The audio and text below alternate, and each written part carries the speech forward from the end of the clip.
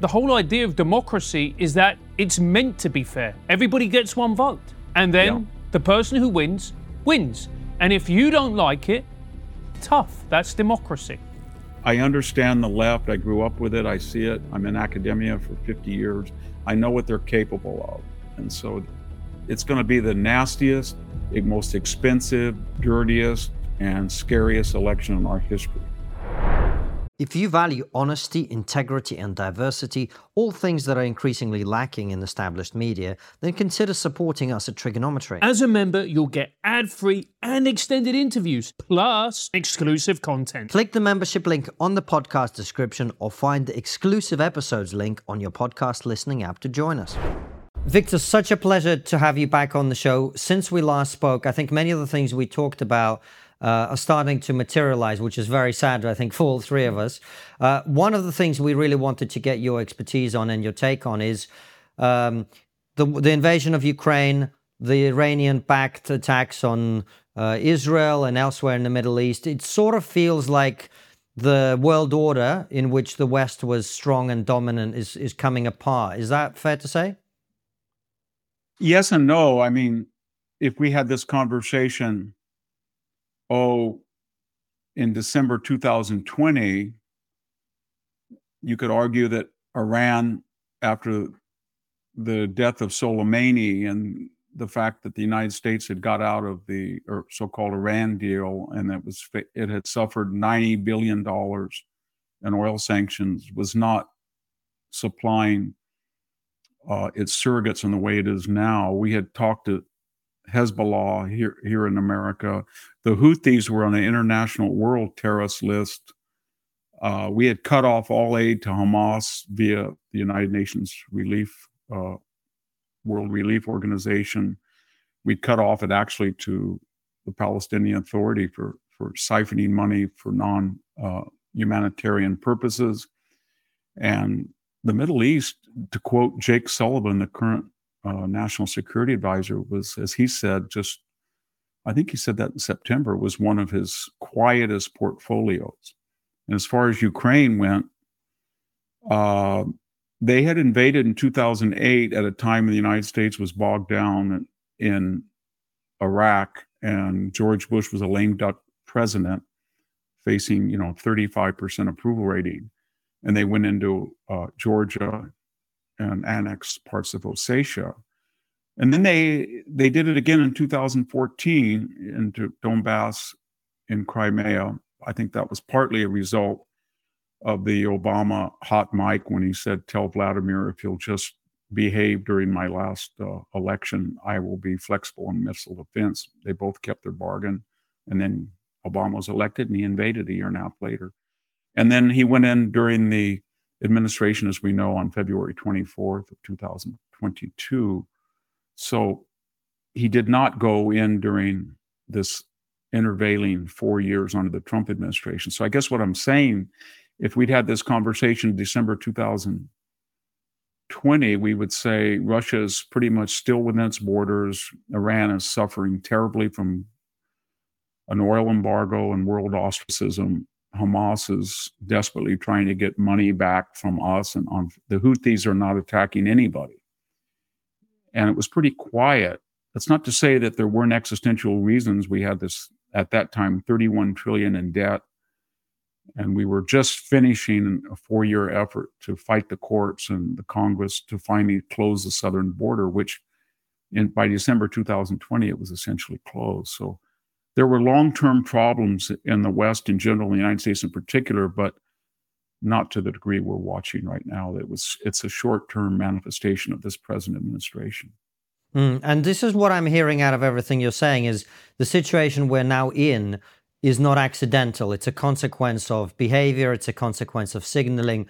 What is it that you think has happened that has allowed all of these things to happen? Is it that the West has been signaling weakness? Is it division? Is it that, the president of Russia and the people in Iran just think this is a good time because they've got all their own problems and the president doesn't seem like he knows what's going on? Like, what do you think it is that is provoking all of this to happen? Well, the long term is that in the case of Mr. Putin, Europe of the 30-some NATO nations, only about 5 or 6 had met their 2%, which is a very modest investment in defense of their GNP. Donald Trump and his art of the deal wild antics had ponied up maybe 4 more were going to do that. But they were underarmed. They had immigration problems. They had socialist welfare states. And when somebody like Vladimir Putin looked at them, and he thought, they either can't or won't respond unless the United States is muscular and takes an active role. But when they looked at what had happened to the United States in Afghanistan in August of 2021, when we had a pride flag flying at our embassy, we had George Floyd murals, we had a gender studies program at the University of Kabul, but we didn't have a deterrent, and we fled in the most ignominious retreat in our history, really, and left behind 50 billion in munitions. He looked at that, and I think he thought the United States is not going to be able to galvanize the Europeans to a degree that's going to save Ukraine. That may be a flawed assessment, but that's what he thought. And the same thing, I think, was true of of the Middle East. And the Middle East case, the Biden administration is a bastard product of a Faustian deal where Joe Biden in 2020 said to the party, who was terrified of Cory Booker and Bernie Sanders, Elizabeth Warren, Pete Buttigieg, all of these hard left candidates that were winning, or at least ahead of Joe Biden. And they thought, good old Joe Biden from Scranton is the moderate veneer we need. So we'll put him in there in South Carolina. Jim Clyburn got the African-American vote. Nevada, South Carolina, he got the nomination. And then basically the squad, Bernie Sanders, Elizabeth Warren, and the Obamas said, we're going to have a hard left agenda, and you're going to present it under the auspices of your moderate veneer. And that's what happened. And part of that bargain was we moved away from Israel very markedly. And there was a perception among Hamas, at least, that the United States wouldn't really object all that much if they resumed some of their activity. And there was also a part of the naivete on the part of the Israelis. I had been to Israel those prior 2 years, and it was kind of like La La Land. They were so affluent and successful. They were bragging. People on the street were telling you that Hamas needed 20,000 workers every year in Israel, every day in Israel, and they were getting along with everybody. And it was just end of history complacency, I think. Victor, how disastrous has the Biden presidency been, not only for America's internal politics, but also for America's standing in the world? Well, to answer your second question first, I think there's a general perception that if you're a neutral and you want to ally with the West or the United States or both, you have to be very careful, because this new bloc of China, Russia, Iran, North Korea, and then apostates, maybe like Turkey or Qatar, all these people are saying these people are more likely to cause us trouble than the United States is to protect us.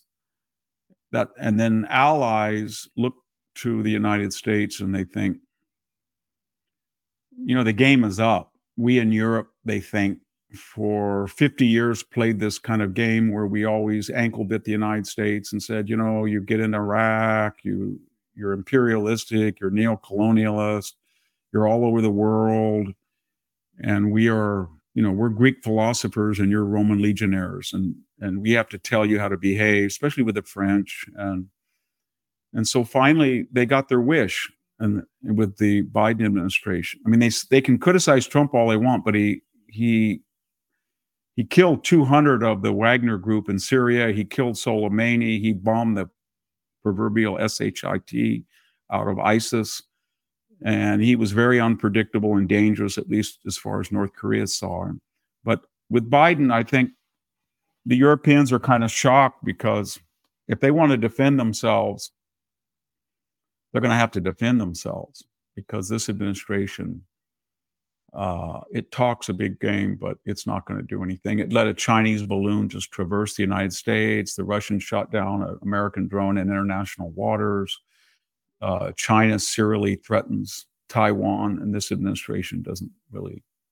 The Iranians are just out of control, harassing people, doing anything they want. 170 Iranian surrogate attacks on American installation. That, if we had another president, that would be over in one day. He would just tell Iran, the next time you do it, we're taking out your grid. The next time you do it after that, we're taking out your ports. Next time you do it after that, we're taking out your oil. And that would stop. And Victor, it did. Yeah, absolutely. Because the thing I find quite encouraging, because you've been very perceptive in, analyzing the weaknesses within the American leadership and Biden in particular. But you're looking at our enemies, for want of a better word.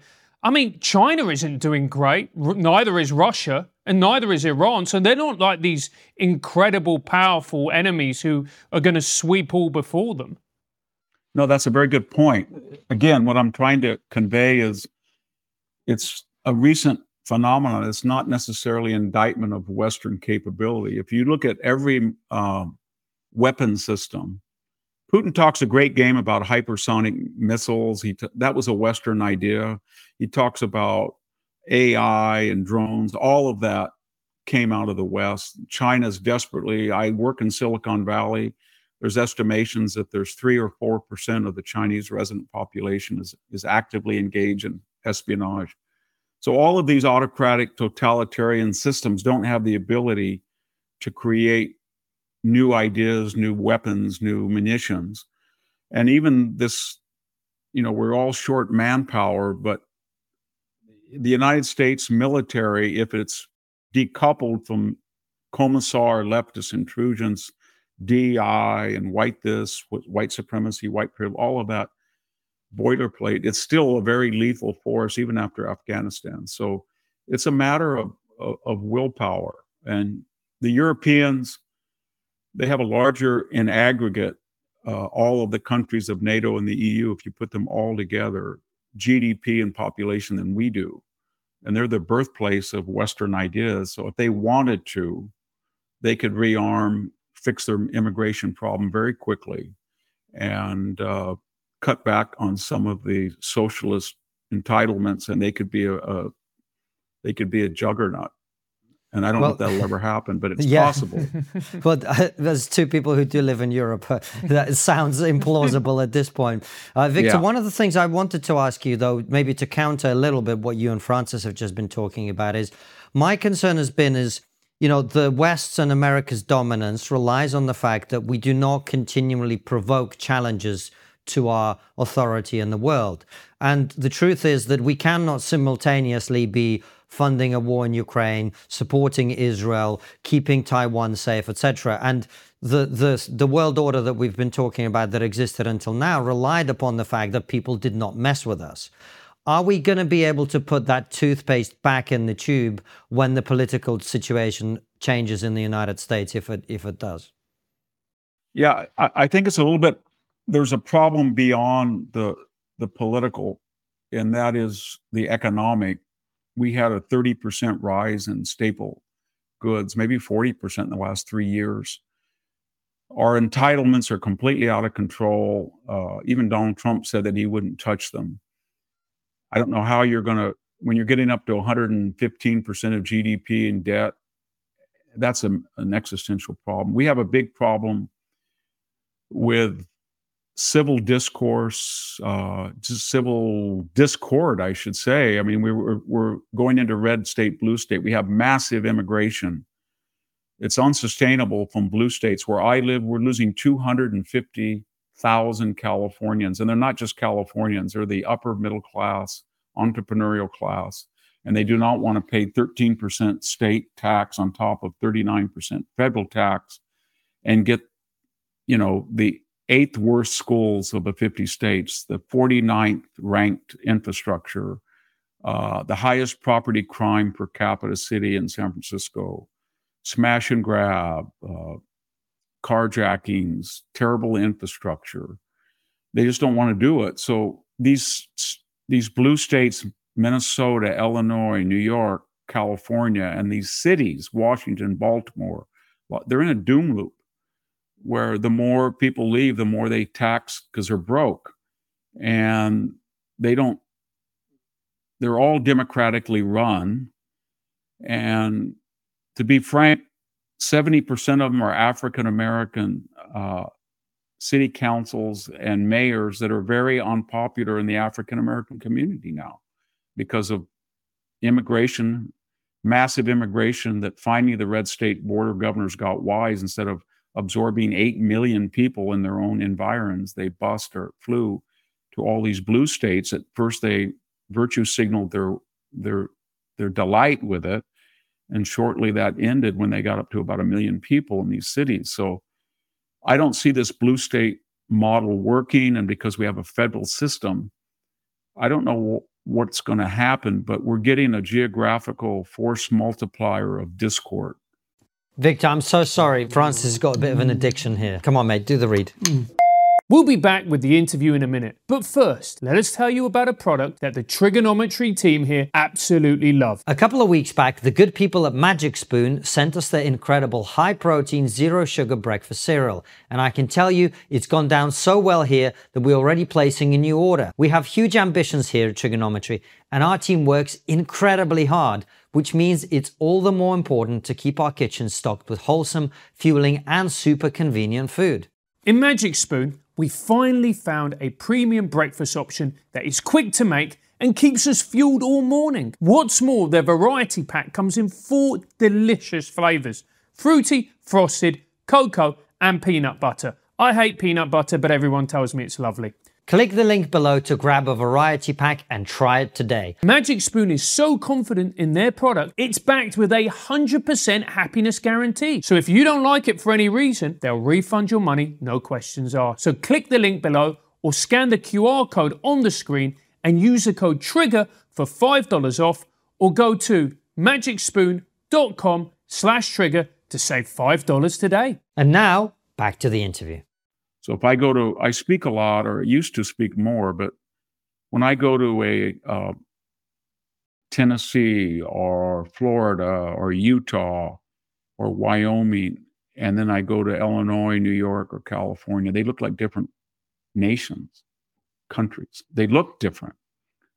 If I go to downtown Portland or downtown Seattle or it's all familiar with, but it's not so much in cities, say, in Florida or Tennessee to the same degree, maybe Memphis, but otherwise, the red state model seems to be working a lot better. I don't just say that. I just look at the number of people, the outflows and the inflows, and people voting with their feet. So that's a big problem we're having. The DEI has been a disaster. If you look at our major universities, Times educational supplement about 10 years ago rated major research universities. Out of the top 20, I think 17 were American. And when you look at those admission policies, say where I am working at Stanford, last year they let in 20% white students, 9% of are white males, even though they consist of about 67% of the population. And so they threw out the SAT, they threw out comparative rankings of GPAs, so they don't really know which high school is better than which high school. And it's a completely commissar race, gender. I admit class. And then the result is, if you look at the 9 or 10% white males who were admitted, they're all the children of academics that teach at Stanford, or deans, or wealthy people, donors, athletes. So we have completely erased the idea of a middle-class, meritocratic, brilliant white kid having a chance to go to these universities. And we're going to lose a lot of talent. And so DI is affecting everything. It's United Airlines training, it's movies, it's commercials. And whatever good it brings by making people inclusive is outweighed by the divisiveness that it's incurring in a multiracial society. You know, I live in a community that's 95% Hispanic, and a guy asked me yesterday, why didn't we have a Mexican national anthem at the Super Bowl?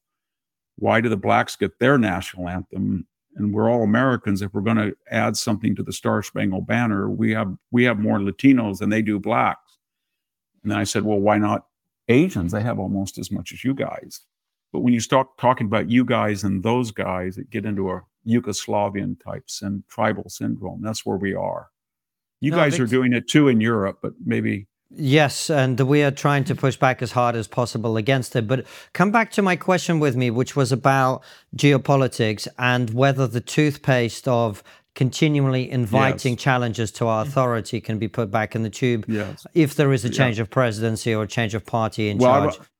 I gave too long a windy answer, but I was trying to suggest that it's going to be very hard to address some of the long term. So I don't know what we're going to be like in 20 or 30 years, but short term, yes. So what do I mean by yes? Let's say that you had elected Donald Trump. They widened the House majority and they were able to take back the Senate by 2 or 3 seats. And it's 50-50 almost now, 51-49. So what would they do, to answer your question specifically? Well, the first thing they do, and you talk to people, they would slap a huge oil embargo on Iran. They would declare the Houthis a world terrorist organization, shut them out of all banking. They would cut off all money to Hamas and Hezbollah. They would probably tell China, if you go into Taiwan, we're going to stop you.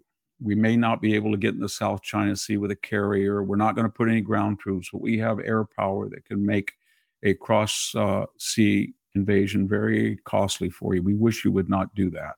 I think they would go to Putin and they would tell him, from the people I talked to, they would tell Putin, okay, you've been in Donbass and Crimea, they're disputed territories, majority Russian speakers, and you can tell your people after 600,000 dead and wounded that you institutionalized it, and we will probably concede that they're now part Russian, but you're not going to get any more territory after February 24th.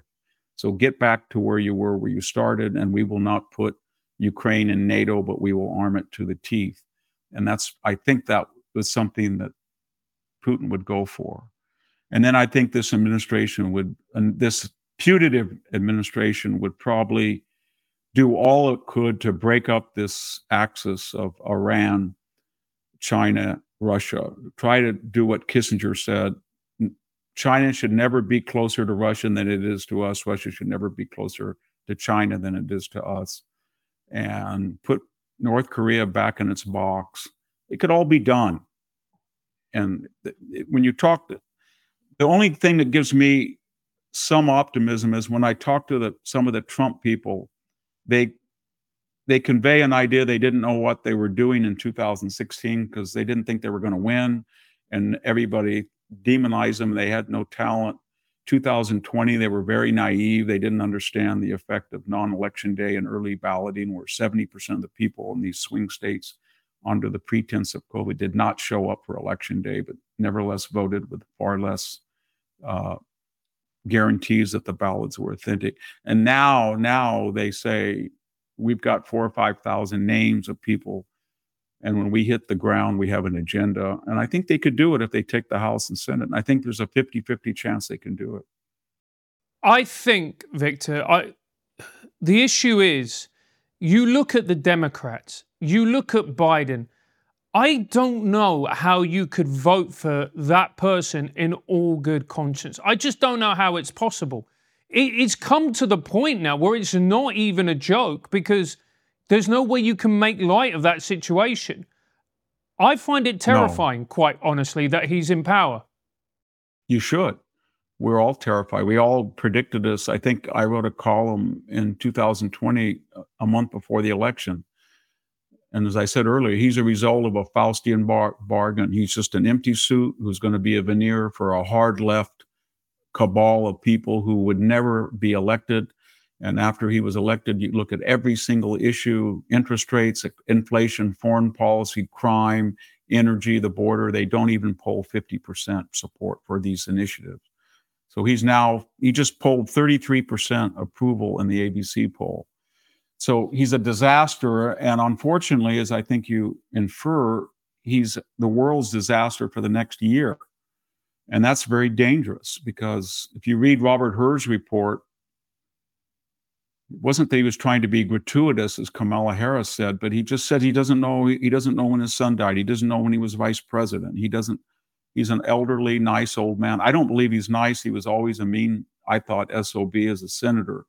But he's very dangerous. And I'd say I think a lot of people think there's a 75% chance that this decline is so geometric, not arithmetic, that he'll have trouble finishing his term. But you see what's happening in America. You got to remember that everybody wanted Nixon, I think kind of unfairly, but they wanted him out. Even the Republicans did, because they felt he was an albatross in 73. But they didn't know what to do because of Spiro Agnew, who had been kind of known as a crook, and he wasn't a bad guy, but nobody wanted him as president, and that's what Nixon used.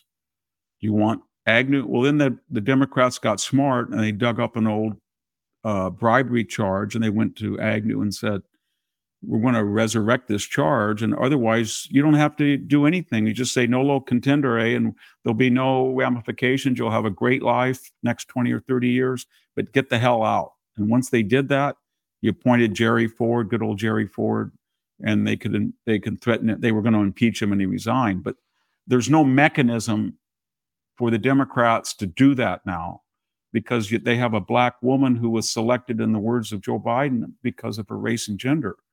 So people are as terrified of Kamala Harris, given what she says and acts, as they are Joe Biden.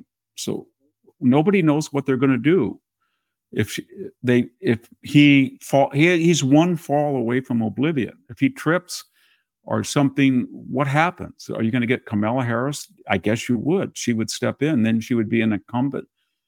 Would you try to replace Biden at the convention and say, Joe, you're going to have to give your delegates to whom? Are you going to get rid of a black woman and give it to Gavin Newsom, who's been in charge of the worst states record of all the 50 states? Or are you going to have Michelle Obama come out of retirement? So I've never seen in my entire life, and I'm 70, this level of confusion on the part of the left about what they're going to do. Because believe me, when you talk to some of them, they have more concerns than you do, because they have more intimate knowledge of his daily decrepitude than you or I do. Victor, don't you think it says something incredibly damning about the American political system that you can have a man like Joe Biden at the helm of a country? I mean, what does that say about the America as a place?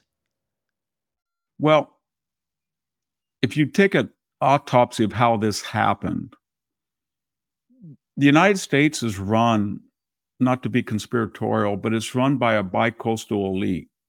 These are people in tech, finance, entertainment, professional sports, the foundations, the corporate boardroom, K through 12 that run it, especially academics, and especially the traditional and new media, Silicon Valley. If you look at the Fortune 500 or 400 of the world, you get up to the top 100, about 90% of them are American billionaires. And unlike the old 400, they're not in agriculture, mining, construction. They're in tech, finance, media, globally.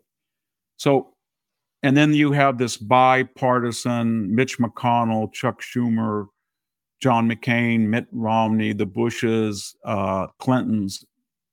You have this group of people, and they kind of control things. And then when you had Donald Trump come in, who was completely not a part of that paradigm, and more importantly, he scared them because he wasn't just a Ross Perot, but he was making this appeal in a nationalist populist sense to people across racial lines. You know, he started saying, we're our farmers, our workers. He started, he got almost 35% of the Latino vote. He may get 45. He got 9% of the black vote. He may get 20 next time. So they didn't know what to do with him. And of course, because his art of the deal style was to be crude and vulgar and make fun of people, that fed this image that he was a revolutionary. And so, you know what they did? They weaponized the FBI. They tried to spy on him with the Russian collusion. They got a foreign national, which is illegal, Christopher Steele, to be secretly hired by the Clinton campaign. They went into laptop disinformation. They impeached him over a phone call. It was accurate that the Bidens had been compromised by Burisma. The first time anybody has ever been tried on an impeachment trial as a private citizen. Nobody's ever been impeached twice. They tried to take him off the ballot. They've got 4 indictments, none of which are meritorious. They're all political. 2 of them are imploding as we speak. They got some crazy woman to sue him for $83 million. Her suit was backed by a Silicon Valley billionaire. So that fear brought out the worst of us. And that is one of the reasons that Joe Biden stepped up. They said, we got to stop this guy because Hillary, that doesn't work. So what we're going to do is we're going to say we're all in fear of COVID. We're going to change the voting laws in 9 or 10 states where it counts. We're going to get 70% to mail in their ballot or vote 3 months in advance. And we're all going to say it's for COVID. And we're going to spend $4 billion to Trump's $1.5 billion. And so there wasn't a conspiracy in the sense of changing the voting machines or anything. They just did it quasi-legally. And I don't think that Trump himself has any idea who these people. I work at Stanford University, and I'm 10 miles from the Apple or Google headquarters. So the people, when I go up from my farm and during the week and I walk around and have dinner or have coffee somewhere, or I'm on campus and I talk, I don't think anybody has any idea who these people are. They're entitled, they're wealthy, they're confident, and they have no moral compass.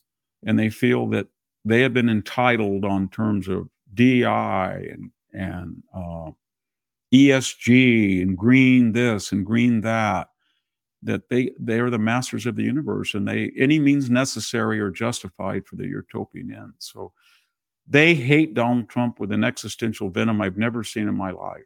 Never. It's very interesting, Victor, because we travel to the US frequently, and I don't think either Francis or I were massive fans of Donald Trump. So the style that you referred to was off-putting, I think, to a lot of people, certainly around the world, but in America as well.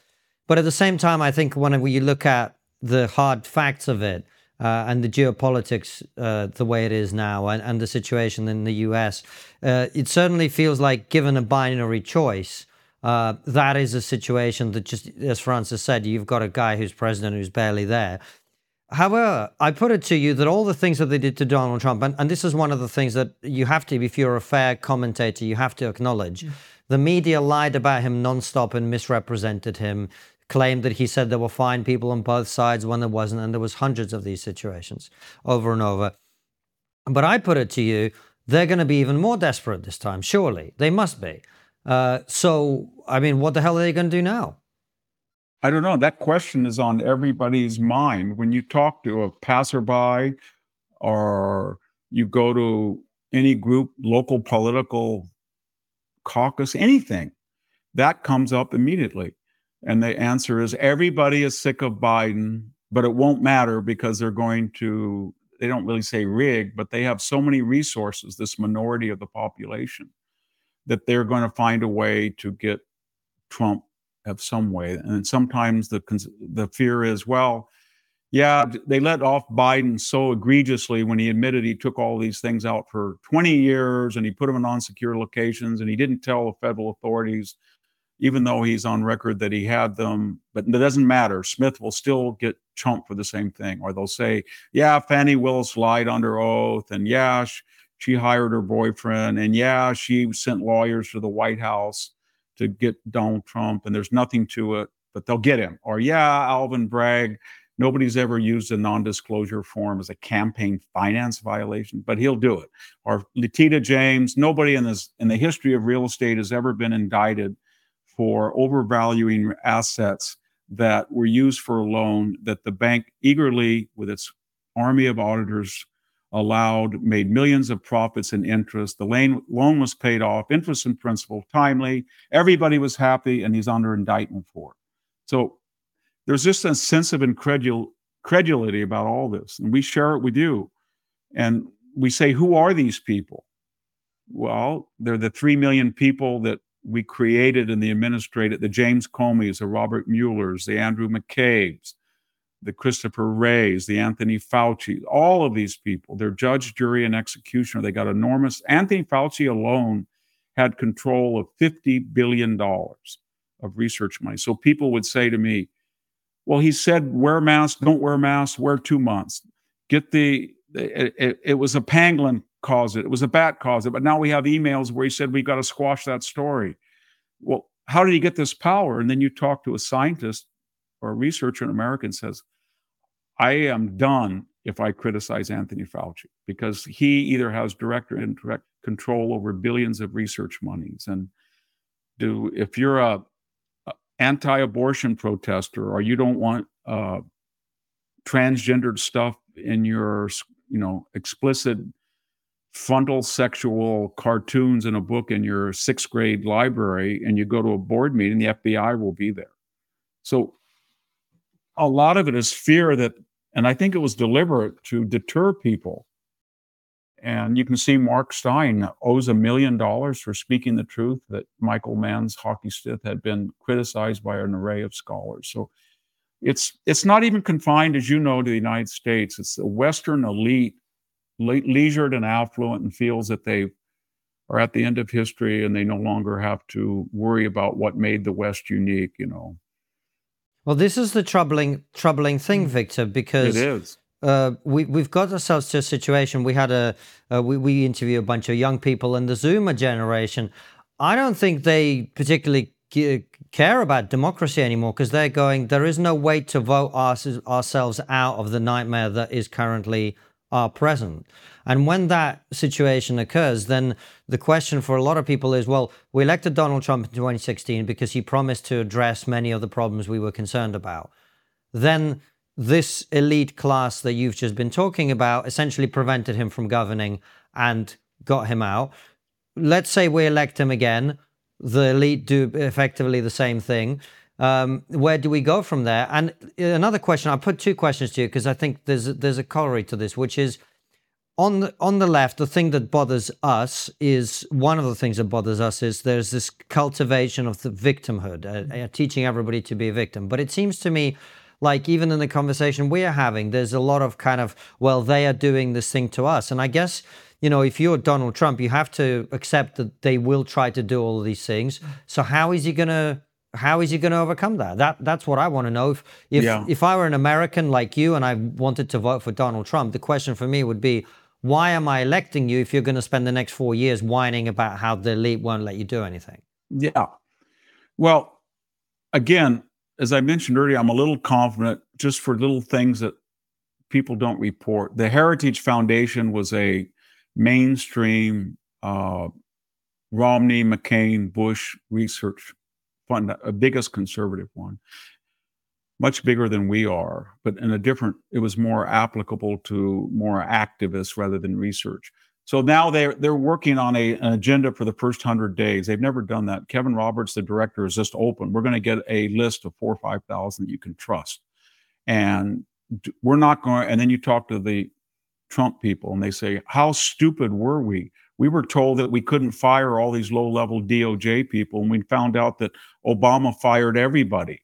And they were, from day one, trying to go after Michael Flynn, and they were going after Donald Trump Jr. Yes, they know that now. And you say to them, well, what are you going to do about it? And they say, we're not going to care what anybody says. They're going to be fired.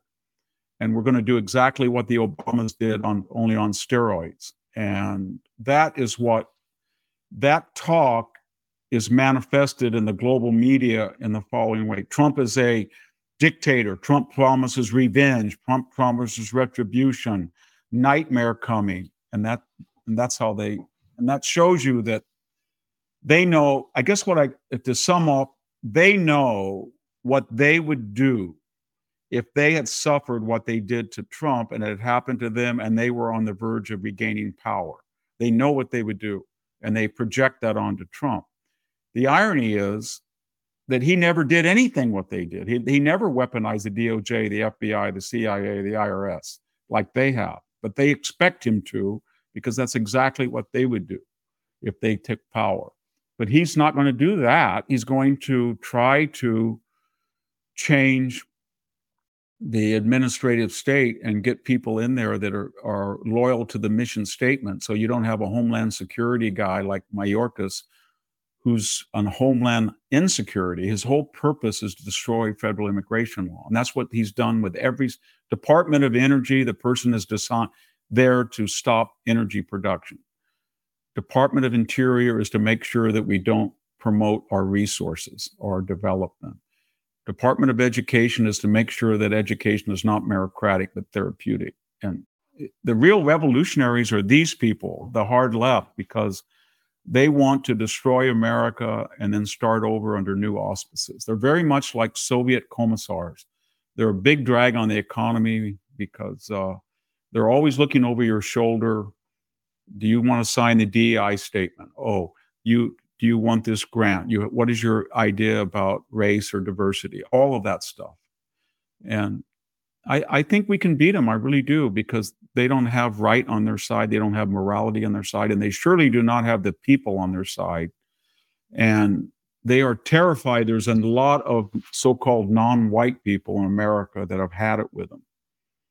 And it depends on how well the Trump administration can stay on message. So some days Donald Trump, like after the Iowa primary, he gives a Lincoln-esque speech. And then 2 days ago, I know what he meant about NATO, that I do anything I can, I say crazy things, and then the result of it is I get more countries to arm themselves. But when he says, I told Russia, go do what you want if they don't want to protect themselves, that comes across in the United States as headlines. Trump wants to destroy NATO. And then you get some person calls you up and says, well, Victor, I was going to vote for Trump, but he wants to destroy NATO. And then he said, Nikki Haley's, and you try to explain it, but then you say, why does he do that? And he does it because he wants to control people. But this is not 2016. It's not 2020. This is kind of our last chance to stop this. And everybody's got to be disciplined and come together, whether they like Trump or not. And Trump has to allow them.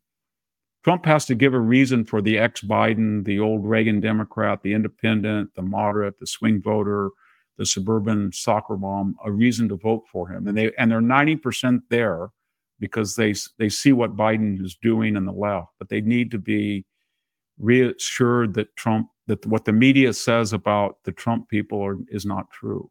Victor, you sound hopeful. Are you? Yeah, I do. Yeah, I am hopeful. I am. But, I've been wrong before. I was hopeful I was hopeful before the midterms, and then never in my right mind did I think that they were going to leak the Roe versus Wade thing. It's against the law, or they were going to drain the Strategic Petroleum Reserve to drop gas by $1 a gallon, or they were going to just illegally issue a fiat that said student loan payments don't have to be repaid. And he did all of that right before the midterm, and they lost, but they should have been wiped out. So I'm hopeful, but I understand the left. I grew up with it. I see it. I'm in academia for 50 years. I know what they're capable of. And so it's going to be the nastiest, most expensive, dirtiest, and scariest election in our history. Believe me. I mean, I want to disagree with you, Victor, but I can't, because, again, I'm no fan of Trump. I think he's divisive. I think his rhetoric is needlessly antagonistic. I think his very presence is inflammatory. But you see the way that he's been treated, and you go, this isn't fair. This isn't fair. And the whole idea of democracy is that it's meant to be fair. Everybody gets one vote. And then the person who wins, wins. And if you don't like it, tough. That's democracy. Exactly. But this isn't the Democratic Party of Bill Clinton even. It's not Hubert Humphrey. It's not John Kennedy. These are hardcore neo-socialists, so-called progressives. And they believe that they have an entitlement to certain issues and to run this country, and they will do anything. And everything you say, everything they've said about Trump was something that we knew about the left all the time. I mean, take about, the election was rigged. 2004, Barbara Boxer and 34 representatives tried to stop the election by not certifying in Congress the Ohio electors to give John Kerry the election. 2016, leftists rounded up celebrities, politicos. They saturated the airwaves in December. Do not vote. Your constitutional duty to reflect the majority popular vote in your state, but swing your electors to Hillary Clinton. That was insurrection. Nobody said a word. Nobody said. If you look at the violence in terms of billions of dollars of damage, 35 dead, historic iconic buildings, police precinct, federal courthouse, St. John's Episcopal Church torch, trying to get onto federal property, storm the White House grounds if you can, and get Donald Trump.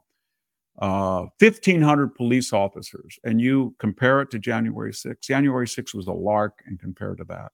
And yet there were no indictments to speak of. All the police officers did their job in those 4 months, arrested 14,000 people.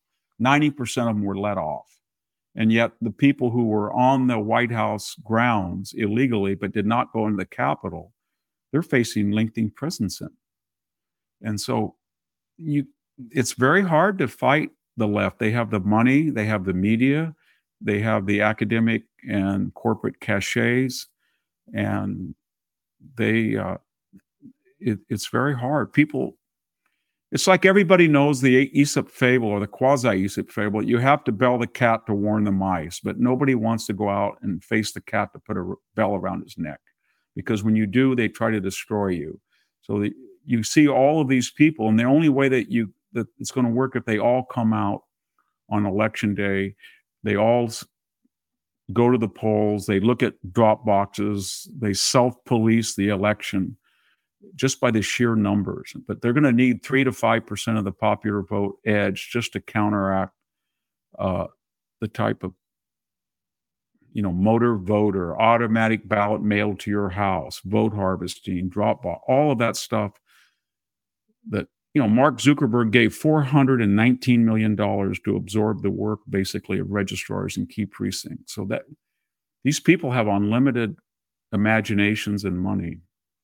Well, Victor, one of the things that hopefully will be different is I think Elon's purchase of Twitter has changed the media landscape very, very significantly. It has.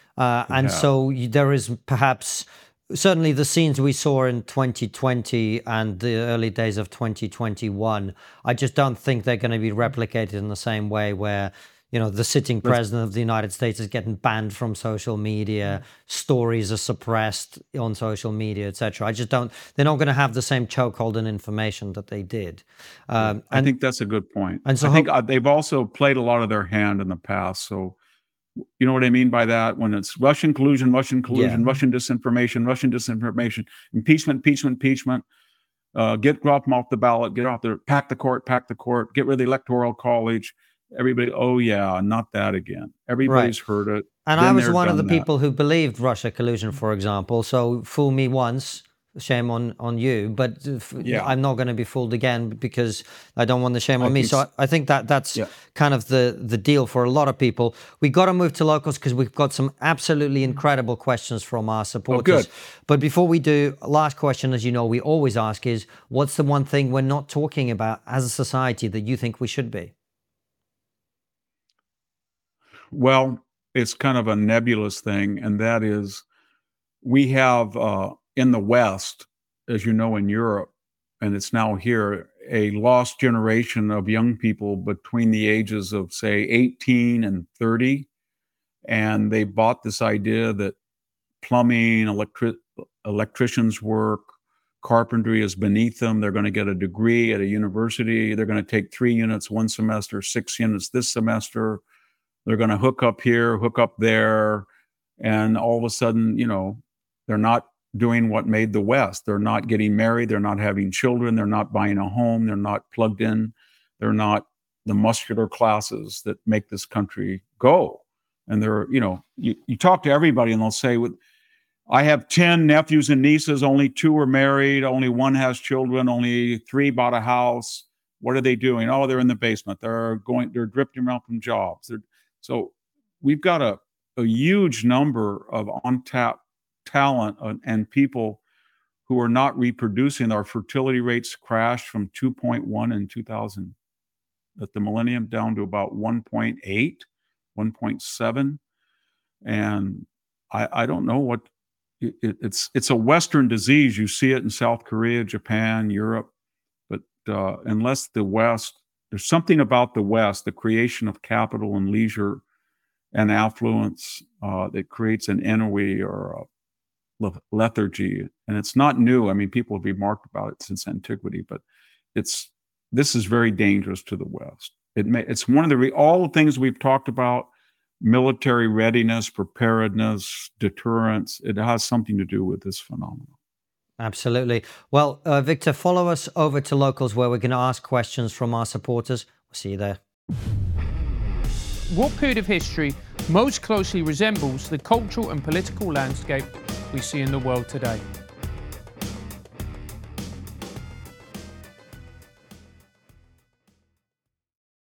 Before you go, consider joining our exclusive member feed. As a member, you'll get ad-free and extended interviews. Click the membership link in the podcast description or find the exclusive episodes link on your podcast listening app to join us.